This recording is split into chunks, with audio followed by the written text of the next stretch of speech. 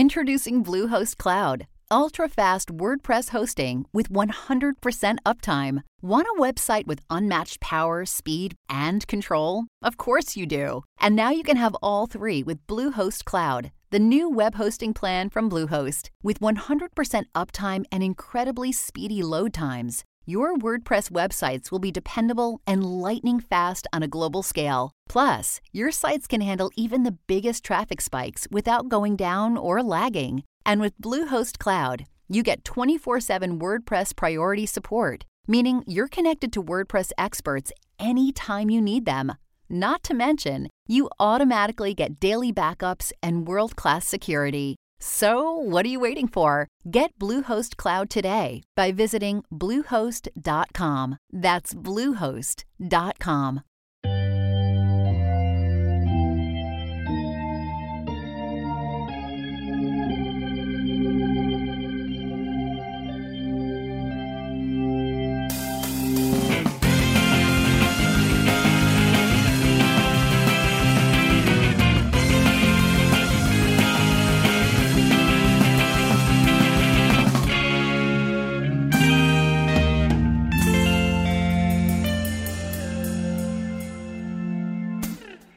Hello and welcome to Sunday School Dropouts, the podcast where an ex-Christian and a non-believing sort of Jew read all the way through the Bible for the first time. My name is Niko Bakulich. And I'm Lauren O'Neill. And let's get biblical. Let's get biblical. What you need to know right out the gate. I'm the ex-Christian. I was raised Presbyterian. I'm now an atheist. And I'm the non-believing sort of Jew. Also, this is not a Christian Bible study podcast. And it's not appropriate for children under the age of, I don't know, like 13. It's like a PG-13 podcast, right? PG-13. I mean, if there's like a certain number of fucks that gets you an R rating, we're probably like way past that. That's right. But there's also context to be considered. Yeah. Like you can't say it in a sexual way. You can only use it as an expletive. Right. So when we like talk about fuck angels, Mm-hmm. do you think that it's in a sexual way or do you think it's an expletive? Oh, it's sexual. It's sexual. Mm-hmm. It's kind of both though, right? Yes. Well, in any case, I'm reading the New International Version of the Bible with some very terrible footnotes. And I'm reading the NRSV New Revised Standard Version of the Bible.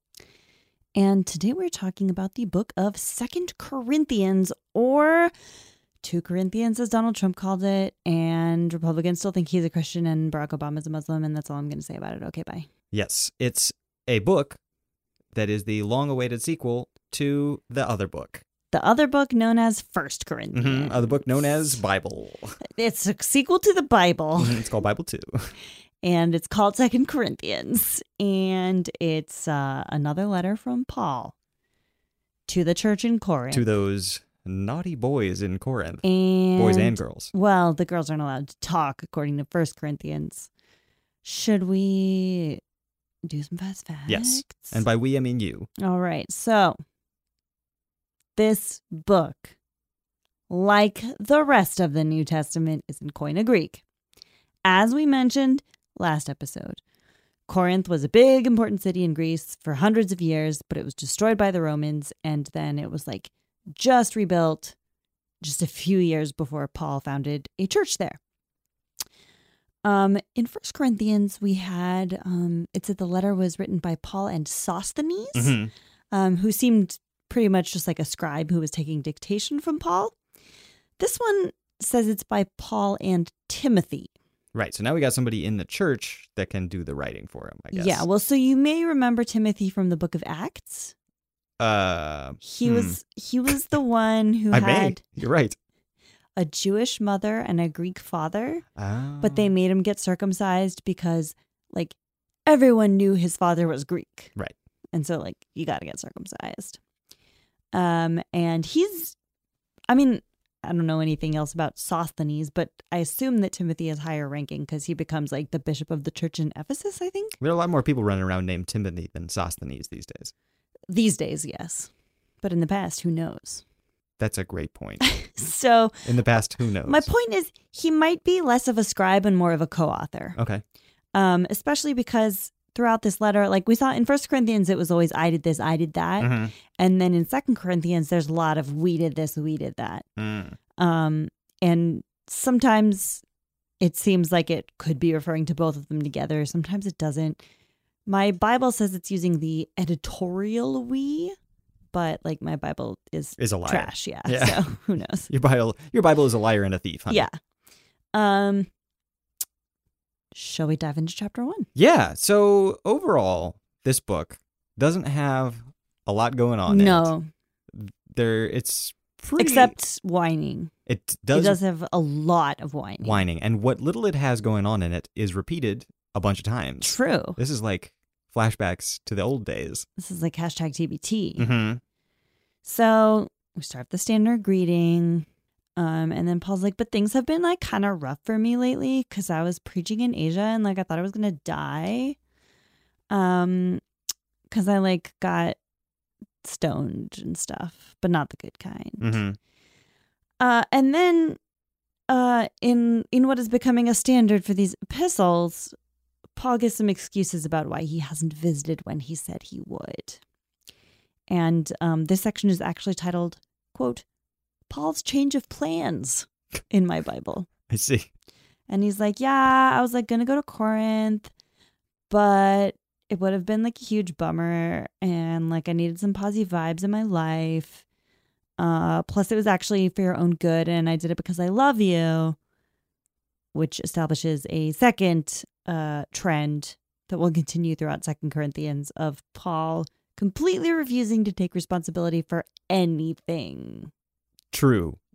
So I had a note here where he invoked Jesus' name for his scheduling conflicts, which is, I guess, okay if he Classic does it. Paul. He says, since I was sure of this, I wanted to come to you first so that you might have a double favor. I wanted to visit you on my way to Macedonia and to come back to you from Macedonia and have you send me on to Judea. Was I vacillating when I wanted to do this? Do I make my plans according to ordinary human standards, ready to say yes, yes, and no at the same time? As surely as God is faithful, our word to you has not been yes and no.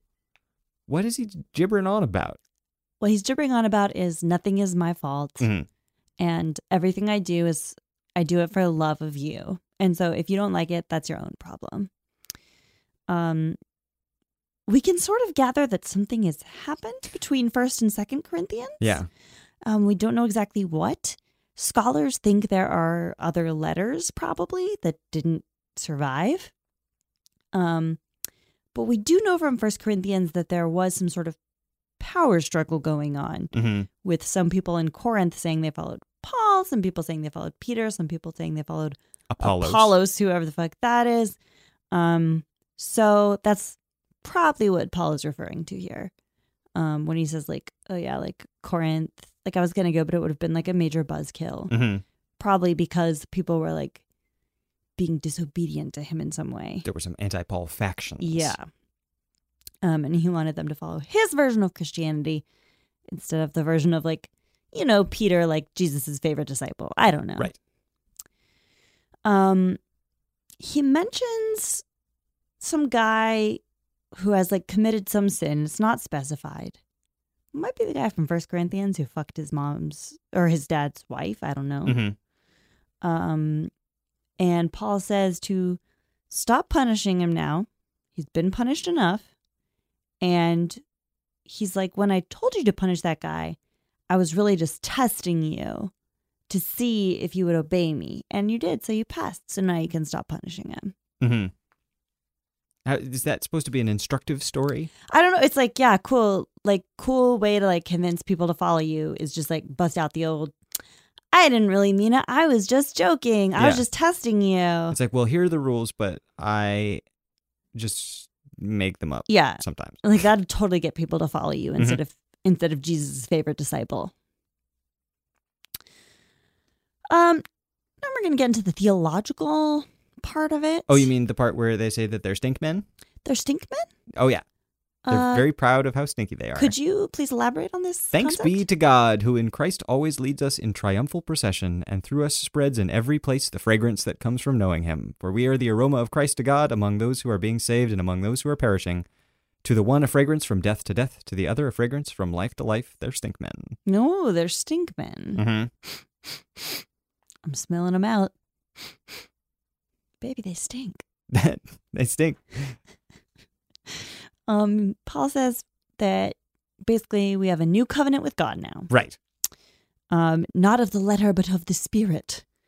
For the letter kills. It's awfully convenient, isn't it? But the spirit gives life. Mm-hmm. And he says it's like when Moses came down from Mount Sinai after God gave him the 10 Commandments, and his face was so radiant that he had to wear a veil so that the other Israelites could look at him. So now it's like the scripture had a veil over it. Right. But now like Jesus took the veil off. Jesus took the veil off. Yeah. And he also Very says erotic. how sad he feels for all the people that are reading Moses now and who are like not getting it correctly because they don't know about Christ. Yeah. And also like if they don't get it, it's because Satan blinded them. Mm-hmm. Like Satan put a veil over the scripture for them. He says, we have these treasures in jars of clay. What he means is, like we have mortal human bodies, but the Holy Spirit is within us. So we got to crack these jars open. Spill our treasures out on the ground. This is the name of a very successful Christian rock band from the 90s and 2000s. Jars of clay. Jars of clay. It's like puddles of mud. I mean, it kind of was. So actually, I know it's puddle of mud. We covered in my youth group worship band where I was the lead singer. We covered their song Nice brag. Flood, which involves puddles of mud because it's like a flood. Well, I mean, in my mind, a flood would have more than just puddles of mud. Well, it's got a lot of things in it, okay? It's got a lot of things in it. Yeah. That's the number one thing I look out for in a song. I'm like, first of all, how many things are in this song? And then I count them up. And if it's over 12, that's a good song. That's a good song. That's a high quality song. For example, Águas de Março, the classic Brazilian bossa nova song, has tons of things in it. Yeah, it's got like agua. Dozens. It's got março. It's got G. I feel like you're not engaging with the text very carefully. I don't know any of the other words. That's a shame. It's a great song. I know the tune. Oh, really? Yeah. How's it go? It goes like da da da da da da da da da da da. Yeah, nailed it. Bam. You got it. Done. You just beat Shazam. Congratulations. I literally used to be the lead singer for the worship band. Like, this is my level of like vocal talent is da da da da da da. Like, I went up every single Sunday and sang in front of like 100 people.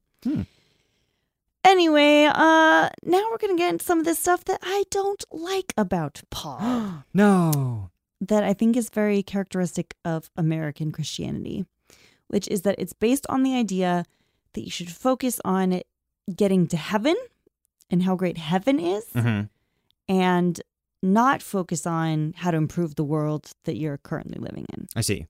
So, and that's like living for faith and not sight or something like that, right?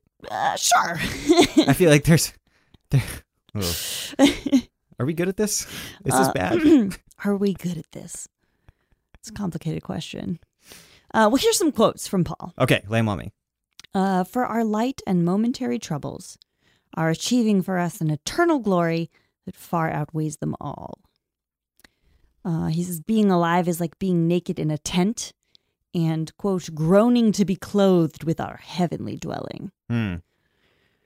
As long as we are at home in the body, we are away from the Lord. See, I always semi-joke about how I wish I didn't have a body and I could just be uploaded to the cloud. And like Paul wants to be uploaded to the cloud. Yeah. But like literally. The heavenly clouds. Yeah, like the clouds. Right. Where God Daddy lives. And this is something that I've carried with me really fundamentally until the last like year when I went to this fucking clinic for chronic pain and tried to learn how to like live in a body. But my question is, why did this become like a Christian doctrine? Like that a physical existence is inherently terrible. It seems like the dumbest thing that you could ever fight against, because it's universal to every single person that you're trying to convince. Yeah. That is that Christianity is true. And it's like, why did God even create human bodies if they're like so terrible to him? Yeah. Like, why did he come to earth in a human body as Jesus if he hates bodies? Well, that's the only way he could have accepted and forgiven all of our sins was by being body. Ugh. But like, why? But like, why? The main question that you can ask after every Bible verse. Do you think if Paul were alive today, that he would be like a transhumanist, like singularity guy, like stealing teenagers' blood or whatever? Yes. You think so? Yeah. You think he'd be like a Peter Thiel type of guy? Sure, why not? Like a Ray Kurzweil type? Yeah. Like choking himself with vitamins? Yeah. And like strapping his wrists with like magnets and filling his blood with strange chemicals? Yeah, like for God, though. Sure, yeah. He'd be like a Or do you think he worships death too robo-evangelist or much? something. Do you think he's like so focused on dying, going to heaven, that he would be like, I got cancer?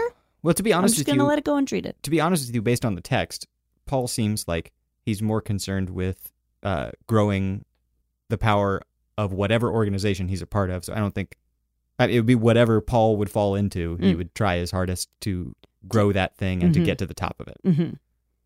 He did like increase like the customers of Christianity by like their market share. Yeah, by like jillions of percent. That's good. That's good. Yeah. His shareholders are going to be happy. Yeah. Who are his shareholders? I guess the Holy Trinity. Just the three of them. Mm-hmm. But they're also only one person, so. Yeah, awkward board meetings. Awkward board meetings. It's one person pretending to be three people and Paul. Mm-hmm. And it's like, well, who's the fucking secretary? And it's like, well, I'm the secretary. Well, specifically, Jesus is the secretary, but he's also me. It's like, well, we can't have the secretary and the treasurer be the same person. And it's like, well, we're not the same person. It's a conflict of interest. But we kind of are the same person. And it's like, well, this is not going anywhere. And Paul's like, whatever, I'm going to Macedonia. I haven't even gotten to old business yet. Also, throughout all this stuff that we're talking about, Paul will just like occasionally like pause and be like, by the way, nothing is my fault. Everything is your fault. But like, I still love you because that's just how good a guy I am. In your translation, is he obsessed with boasting? Yes. Does he talk about nothing but boasting? Yes. The word boast appears like a jillion times. To the point where it becomes like totally meaningless. Yes. And I was wondering what the fucking Greek word was. I didn't look it up. I'm sorry. I failed the etymology corner and I failed all our listeners. But mine did have boast, that exact translation. I don't want to boast, but boasting is okay if you're doing it for the Lord. Yeah. Also, boasting is really bad. But when I talk about boasting, here's what I mean. Chapter 6 in my Bible is titled Paul's Hardships. Oh. And it's that Paul baby. It's him complaining about his hardships, which are, to be fair, pretty intense. He's like, okay, Timothy and I have been beaten, imprisoned, gone hungry. Like, I was almost stoned to death. I had to like scale down a wall in a basket. He's like, I got 39 lashes 3 times. 3 times. That's a lot. That. The weird thing is, that's 100% boasting. It is. About how holy he is and how much he's sacrificed for the Lord. It is. And he's like, if I may boast. But then later he's like, never believe a boaster because boasting is nothing.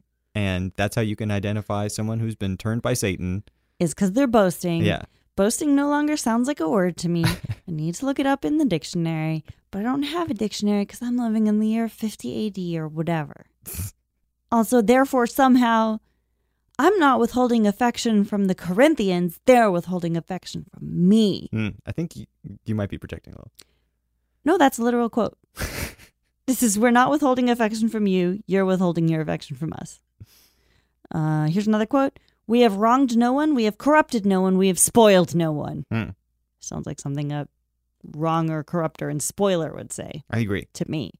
Sounds like somebody left the fridge door open. Yeah. If I caused you sorrow by my letter, I do not regret it. All that spoiling was probably how they came to stink so bad. Oh, you know what? You're right. That aroma of God. Yeah. They'd be like, of course, when you find the stinky ones, they're like, I don't even know what spoiling is. And I have no idea what you're talking about. That's the end of the story. It's because they're using crystals for deodorant. They don't work. They just don't work. They just don't. I don't know who told you that rubbing crystal on arm. I'm like into natural beauty stuff. Like, you know, I haven't used shampoo in like 7 years or something. Mm-hmm. But like crystal deodorant does not work. Yeah, I checked. Don't rub rock on. Don't rub rock on pit. Mm-hmm. If I caused you sorrow by my letter, I do not regret it, writes Paul. Not because you were made sorry, but because your sorrow led to repentance. So he's like, I'm sorry if I slammed you too hard. Yeah, like, sorry for offending you. Sorry that you got offended for no reason. Right. No, he's saying, I'm not sorry if you're offended because you'll know how badly I slammed you. And there's only one thing you can do, which is turn your life around. And he's saying, like, okay, I sent this letter and I know that it hurt your feelings, but at least that'll make you change your actions. And this letter is clearly not 1 Corinthians, because 1 Corinthians is not like that. So scholars think it's some sort of lost letter that didn't survive, didn't make it in the Bible. And it's called, quote, the severe letter. Ooh. That's awesome. Yeah. Got to get our hands on that. Yeah. Sounds like a tasty piece of Bible business right there. I want to point out a passage in here that I really like in comparison to the... And it's not because I like the message, but just I think the writing is much, much, much better than pretty much anything in 1 Corinthians, except where he talked about... love. Love, yeah. Probably Timothy wrote this part. Yeah. We are putting no obstacle in anyone's way so that no fault may be found with our ministry. But as servants of God, we have commended ourselves in every way through great endurance in afflictions, hardships, calamities, beatings, imprisonments, riots, labors, sleepless nights, hunger, by purity, knowledge, patience, kindness, holiness of spirit, genuine love, truthful speech, and the power of God. Damn. With the weapons of righteousness for the right hand and for the left, in honor and dishonor, in ill repute and good repute. We are treated as impostors and yet are true, as unknown yet are well known, as dying and see we are alive, as punished and yet not killed, as sorrowful yet always rejoicing, as poor yet making many rich, as having nothing and yet possessing everything. Mm-hmm. That's good stuff. That's good. That's quality Bible stuff right there. I mean, it doesn't really mean a ton. Well, it does. It just stretches the meaning out. It sort of spreads it over the bread like jam. Delicious jam. Yes. That's what I think.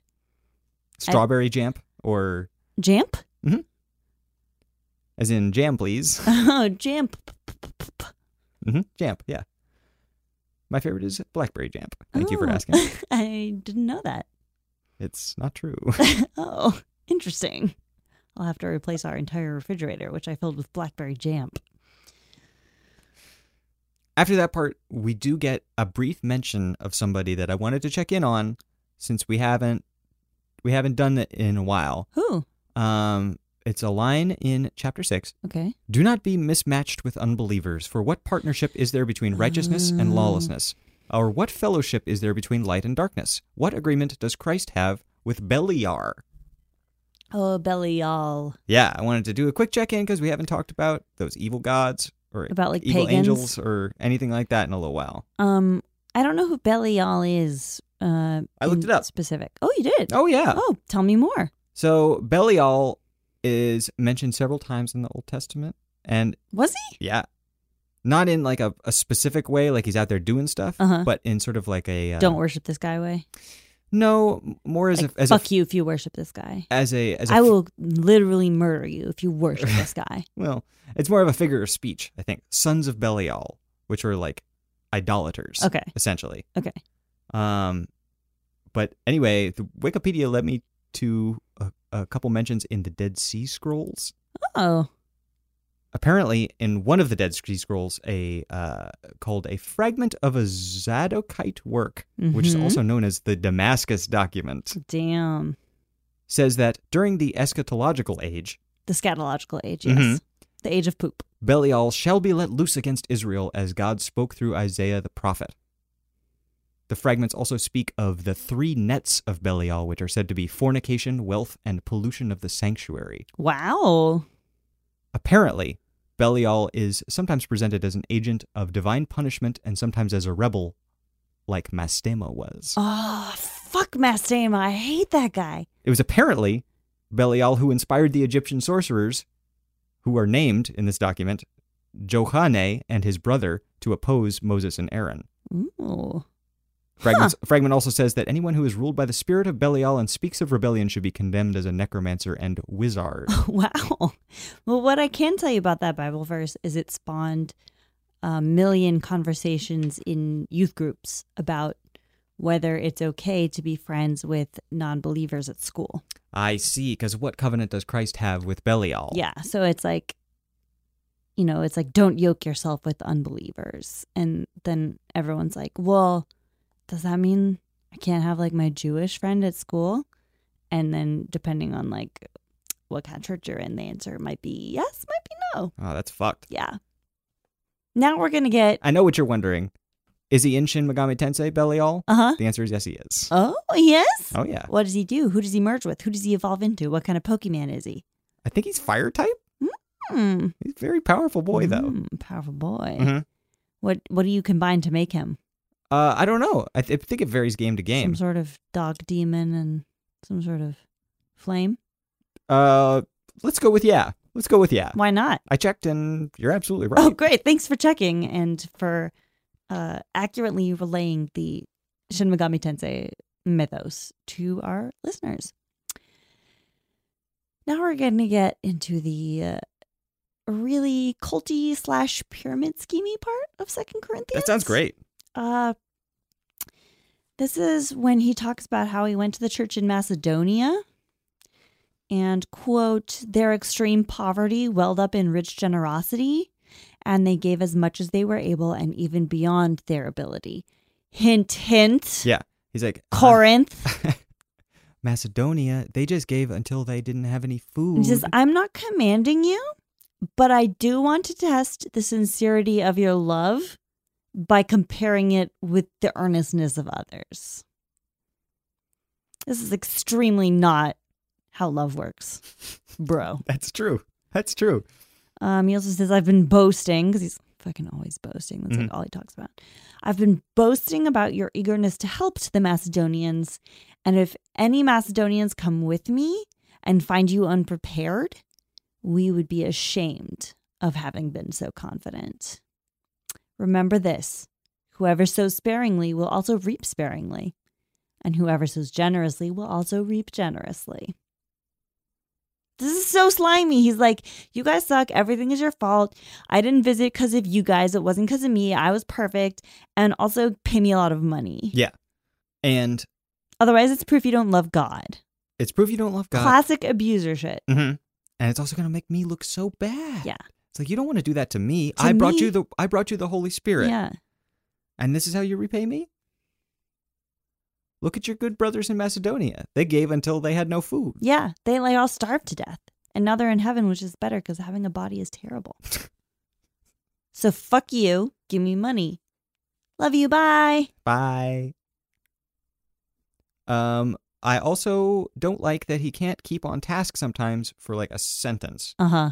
Because he repeats himself and it like recurses and he gets off track and stuff, just like in 1 Corinthians. But needs a better scribe. Needs a scribe with a better editing. How about a scribe with some instinct. fucking balls? How about a scribe with some fucking ovaries? How about just sacks?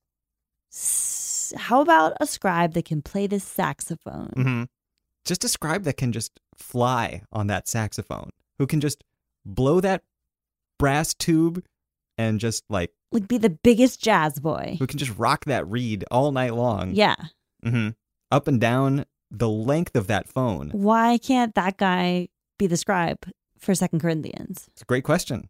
A question Paul can't fucking answer because he's dead. He has no idea. And he's fucking, I bet he would hate jazz. He says, for even if I made you sorry with my letter, I do not regret it, parentheses, though I did regret it. For I see that I have grieved you with the letter, though only briefly, end parentheses. Yeah. What? That's what I was talking about earlier with the severe letter. I know, but like... Yeah. He's like, I did regret it, but now I don't. Because then I realized I'm right. Don't put this in the letter. And fuck you. Or when you get to that point, you're like, I just contradicted myself in one sentence. And fuck you. Maybe I should eliminate one or the other of the contradictory things. Nope. Okay. Just leave it all in. Just leave it all in. Mm-hmm. Let's take a break. Sounds good, baby. You're going to hear some music and we'll be back in about a minute. I'm your best Bible friend, Niko. I'm your second best Bible friend, Lauren. Okay, see you in a second. Bye. Okay, bye.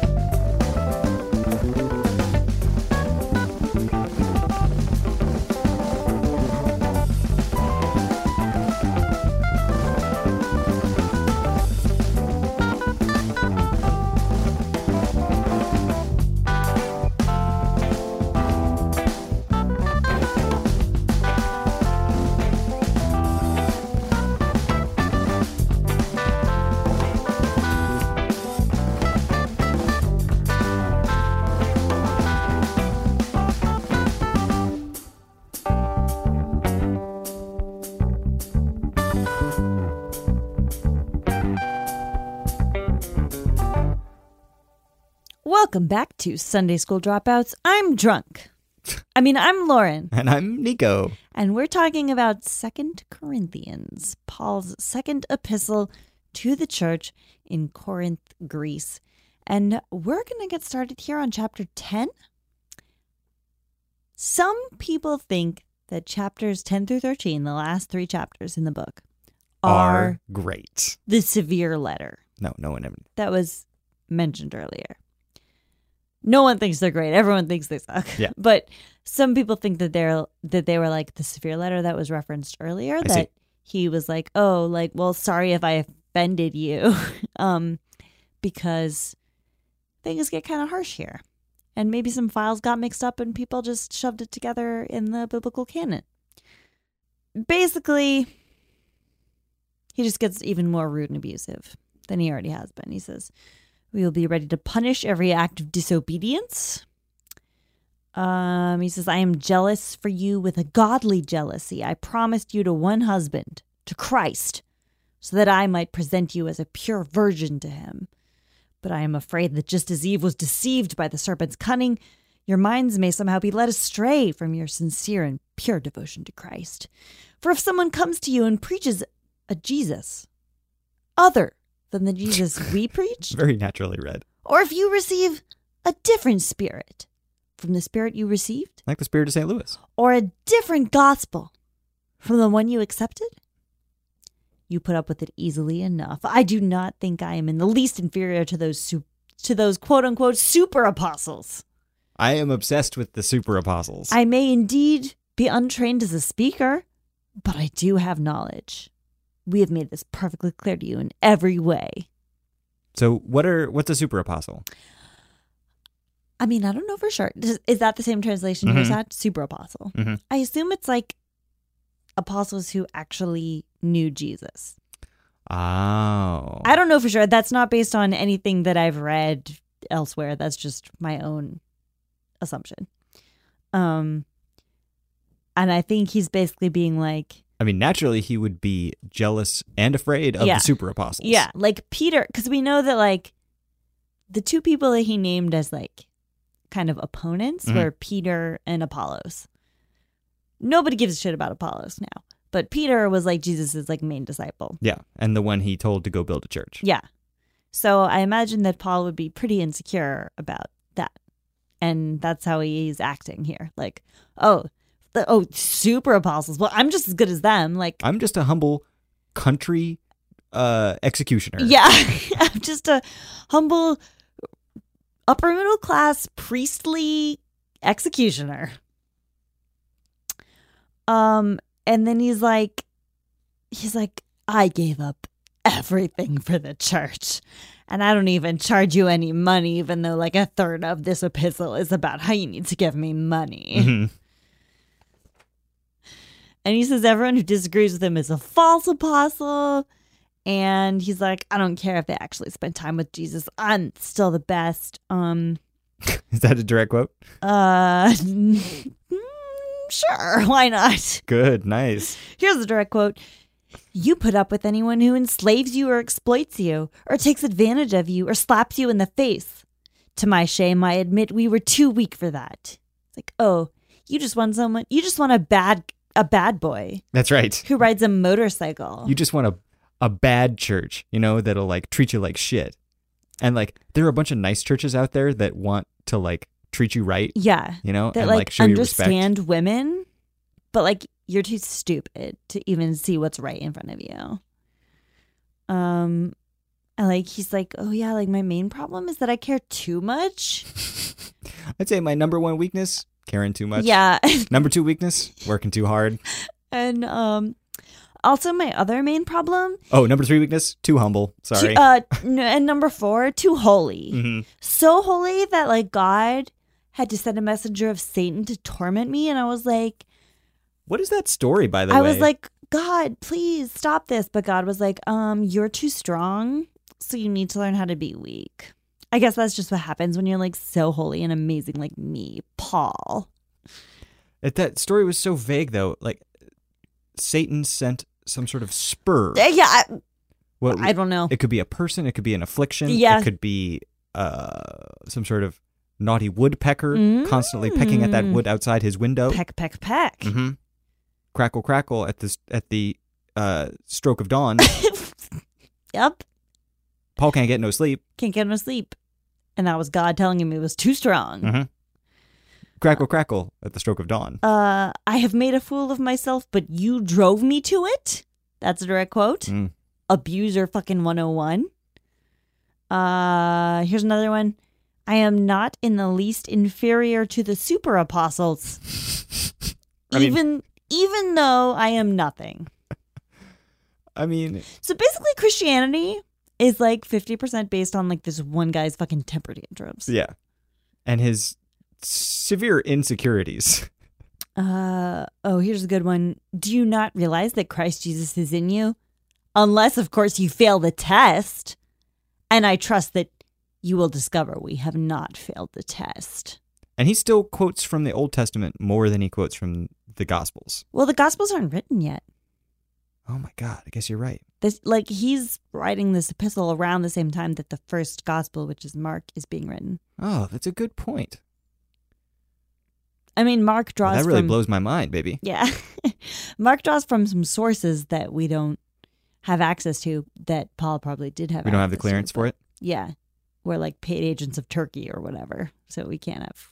Well, I guess that means we get full clearance. I don't know. I don't know how things work. I thought you said you wouldn't talk about politics anymore. I'm sorry. Look, it's difficult not to in these times. My point is, Paul thinks he's the best. Mm-hmm. He's obviously super insecure. He thinks he's afraid he's the worst, and so he has to tell everyone he's the best. Mm-hmm. He thinks he's king shit of Garbage Mountain. Yeah. And then he's like, I mean, it just ends on that note. Like the other ones have ended, like have kind of like wrapped up in a formal way. Right. And this one doesn't. It's just like, okay, love you, mean it. Don't fail the fucking test, you Corinthian bastards. I know better than Peter. Maybe I'll visit someday. Maybe I won't. Care if he was Jesus' main disciple. I got blinded on the road to Damascus. Scales were on my eyes, and Ananias touched me. And I'm just as Christian as any of these fucking clowns that Jesus chose to hang out with him instead of me. Okay, see you. Bye. Love you, Paul. Bye. Yeah, that's pretty much it. Yeah. That's pretty much how it goes. Yeah. Now, there are other ways to think about Paul. This is the end of 2 Corinthians. But we've had a couple people write in to tell us about sort of alternate versions of interpretations of this. Blake Chastain, who hosts the podcast Ex-Evangelical, that we were guests on an episode, he emailed us about a recent development in Protestant thinking called, quote, the new perspective on Paul. You down with NPP? Yeah, you know me. In our Romans episode, we talked about how Paul said you can only be saved by your faith, not by following Jewish laws. And this was one of the big changes when Protestantism broke off from Catholicism, that Catholics believe you get into heaven by like a mix of good works and faith, and Protestants believe you get into heaven by faith alone. And so starting in like the 1960s and 70s, some Protestant theologians started trying to look at Paul's writings more in context and think about what good works meant to Paul as like a Jewish man in 50 AD rather than to Martin Luther in Germany in 1520. Sure. And so basically like different scholars have come up with different interpretations, but they're bringing up that basically maybe Paul was really only talking about badges of covenant membership, like being circumcised, eating kosher. So he's not saying like, oh, it doesn't matter if you love your neighbor or not. He's just saying it doesn't matter if you get circumcised or not. Or if you go to temple on high holy days and offer the right sacrifices or whatever. Right. So to me, that seems probably truer than the scripture, like truer rather to the scripture than Protestants usually read it. But I still think Paul's a dick. Paul's dead, according to my information. Play it backwards. Paul's dead. In the same email, Blake also linked us to an alternative theory about the crucifixion, which, like we were talking about, the idea of substitutionary atonement, and like there's this weird cosmic ledger, and we owe a debt to God because of our sins, and like Jews used to clear the ledger by sacrificing animals, but then God sent Jesus, and that was like the ultimate sacrifice. They're like, because he was the ultimate animal. Yeah, because Jesus was a party animal, and that was like wiped out the debt or whatever. So Blake sent a link to the Christus Victor model of atonement. It's a creepy name. Yeah. And basically, as I understand it, I mean, I may be getting some details wrong, but it's more like our sinfulness used to doom us to death, but then Jesus like was victorious over death, and like broke the laws of nature by like dying and coming back to life. Okay. So now those laws don't doom us anymore. I don't find that. But doom us to what? I mean, yeah, everybody's doomed to death. I mean, well, Christians aren't, because they live forever in heaven. Oh. But I mean, okay. That's like, Christians believe that they have eternal life. Right. Okay. Okay. So yeah, I don't find that particularly compelling. Like, I think it certainly seems less cruel than like, oh, well, God had to do this because the universe works like a fucking debt collector or whatever. But I don't find it particularly compelling. I don't know. Yeah, to be honest with you, like, I don't know enough about, or care, frankly, about that for that to be like a mind-blowing difference in theology. Yeah, I don't. It's not mind-blowing to me. Basically, it's like slightly different. We also had a listener, Clinton, who linked us to a Christian writer named Brian Zond, who proposes that he has a whole different idea of the crucifixion. He's a fanfic idea of it where I mean, kind of. Brian, his favorite disciple, stepped in at the last moment, and he was like, "Mother, this is Brian, your son. I've always loved you." No, basically his thing is like, God didn't need Jesus to die on the cross in order to forgive us.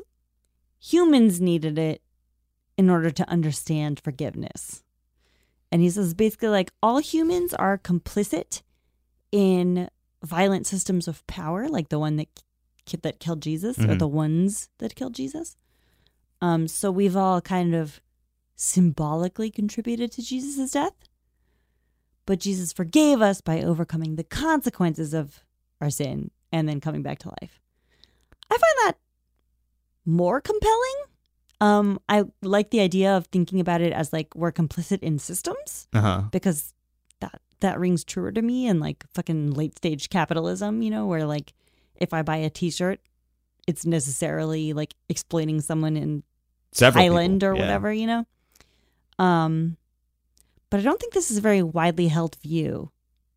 And it's not compelling enough to make me like believe in God. So I don't know. But I find it more. You find it as a more compelling way to frame this story than like this bizarre hoop jumping ordeal where it involves some sort of spiritual Excel sheet. Yeah. Where the formulas are hidden because we couldn't possibly understand them. Yeah. Mm-hmm. And then we also did get one email from a listener, Matt, who mentioned how one of his very Christian friends in college described atonement as your sins get sent back in time to Jesus, where his sacrifice gets rid of them. I love that. I know. I just love that somebody said that out loud and was like, yeah, that's how it works. Like they didn't say that and then think, oh no, I'm not a Christian anymore. Oh shit, that doesn't make any sense. I just talked myself out of it. Yeah. They were like, no, your sins get sent back in time. Why haven't you converted yet? Now we're talking my language. Anyway, should we rate this book? I think it's time to. How would you rate this book? I would give this book 36 out of 144 super apostles. Wow. That's quite a strange number. Thank you. Would you care to explain it? Would you care to justify yourself? Well, sure. There are 12 apostles, right? Times 12. But these are super apostles, so you multiply by 12. So they're squared. Yeah. Got it. but you're only giving it 3 apostles. You're giving it 3 super apostles out of 12 if you reduce the fraction. That's right. So we're actually talking about, yeah, you're right. So it would be 144 standard apostles, but really it's 12 super apostles. Got it. Anyway, the reason why, which might be less interesting, it's strange and repetitive. It doesn't feel like good Bible stuff, but it's got a little of that personal strangeness that I feel like is sometimes missing. A tiny little spark of it. Yeah, that I feel like sometimes missing from the Bible. You know, the sense of personality shining through, which were some of my favorite parts of the Old Testament. But that being said, with the personality shining through, it's like kind of gross. Yeah, his personality is not very pleasant. And the language is a little better than 1 Corinthians, but that's not really saying that much.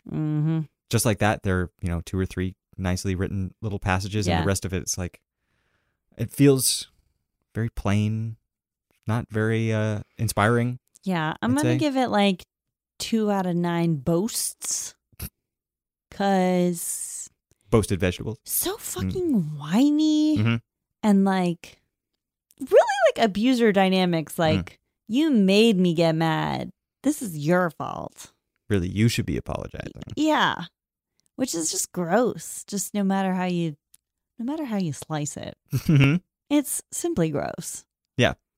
And especially because it's like, the talk is all about spreading the word of God and making the kingdom of Jesus larger or whatever. But it just feels like such petty, like, political infighting that could be happening in literally any organization throughout history that could be devoted to whatever. Totally. Like, he could just be like, we need to sell more rice. I want to, like, this rice trading firm has to be the biggest in the Mediterranean. And that's like... Sure. Or whatever. Yeah. It could be literally anything. We need to sell widgets. They didn't have widgets back then, my dear. We need to sell fidget spinners. Okay. They didn't have those either. We need to sell origami cranes. Bluetooths. Well, I think now is as good a time as any to open up that mailbag. Yeah, let's see what's in the mailbag. I hope it's male. It's female, baby. Our listener Taylor sent us a very nice email in which she asked us to bless and or curse her 2 house goblins. House goblins. One of them is a Boston Terrier named Boo, pictured wearing a Pikachu costume. Oh my God. And one is a cat named Princess Peach, whose only fault... That's Princess Peach for normal people. Whose only fault is that she believes water should never be contained in bowls. A controversial opinion I agree with. Oh. But who definitely, in our opinion, looks like a bad and cute cat who needs a curse. We also got an email from our listener Jordan who says, I can't believe I've spent all this time surrounded by Christianity and I never heard about the evil fuck angels until now. Yeah, it's time to wake up, sheeple. Yeah, me too. And he also gave us a very funny looking little dog named Maisie to bless. Our listener Liz let us know that in Greco-Roman contexts, bathing was a big thing. So maybe dudes could have seen each other's members and whether they were circumcised then. She also said, on an unrelated note on Christians in the bath, there's a prayer written on the floor in a Roman bath asking Christ for success at a game of dice. Now that's a good story. And she gave us 2 dogs to bless named Rani and Mal, or Ranny and Mal. Who knows? They look like German sheep herds. Oh, one is white and one is not white. And they look like little German shepherds and they're very cute. So to Boo, Maisie, Ronnie and Mal, or perhaps Ranny and Mal, I say, I have great confidence in you. I take great pride in you. I am greatly encouraged in all our troubles. My joy knows no bounds. And to Princess Peach, I will say, such a boaster is a false apostle, a deceitful worker, disguising herself as an apostle of cat. True. And that will do it for today's episode of Sunday School Dropouts. You can follow us on Twitter at SunSchoolDrop. And you can find us on Facebook. Don't do that. Only I can do that. At Sunday School Dropouts, the URL is facebook.com/SunSchoolDrop. If you have questions, comments, cats, or dogs to bless, or any other kind of animal you got kicking around What do you there, got? you can send us email to contact at sundayschooldropouts.lol. That's sundayschooldropouts.lol. It is not .com. Elise Carlton did our logo and our art. We would super appreciate if you give us a 5-star rating on iTunes or Apple Podcasts or whatever it's called now. For example, you could be like Jehovah's Litness. Get it? Mm-hmm. Who gave us 19 out of 20 Ecclesiastes. And You get it? said, as a Bible college student, I can say that these folks understand the complex relationship between scriptures much better than the majority of professing Christians would recommend. I'm not sure that's true, but I appreciate the rating. Or you could be like whichever beautiful human being goes by the name Bootlegs for a Fee, who gave us 35 out of 35 pieces of steak in the planter. Deep cut. Good puns, good music, good Bible talk, said Bootlegs for a Fee. Always appreciated. You can find the original music for the show as well as anything else that I do at soundcloud.com/Niko Bakulich. That's NIKOBAKULICH. And you can find me on Twitter at Lauren E. O'Neill. O'Neill is spelled like Shaquille spells it. We will be back next week for our weekly Bible talking club. Yep. Radio listen style. Mm-hmm. Your friends, me and this leather lady. This leather lady? She's a leather lady. Not in the way that you think, but a little bit that way too. Okay. We'll see you on Sunday. Okay, bye. Bye.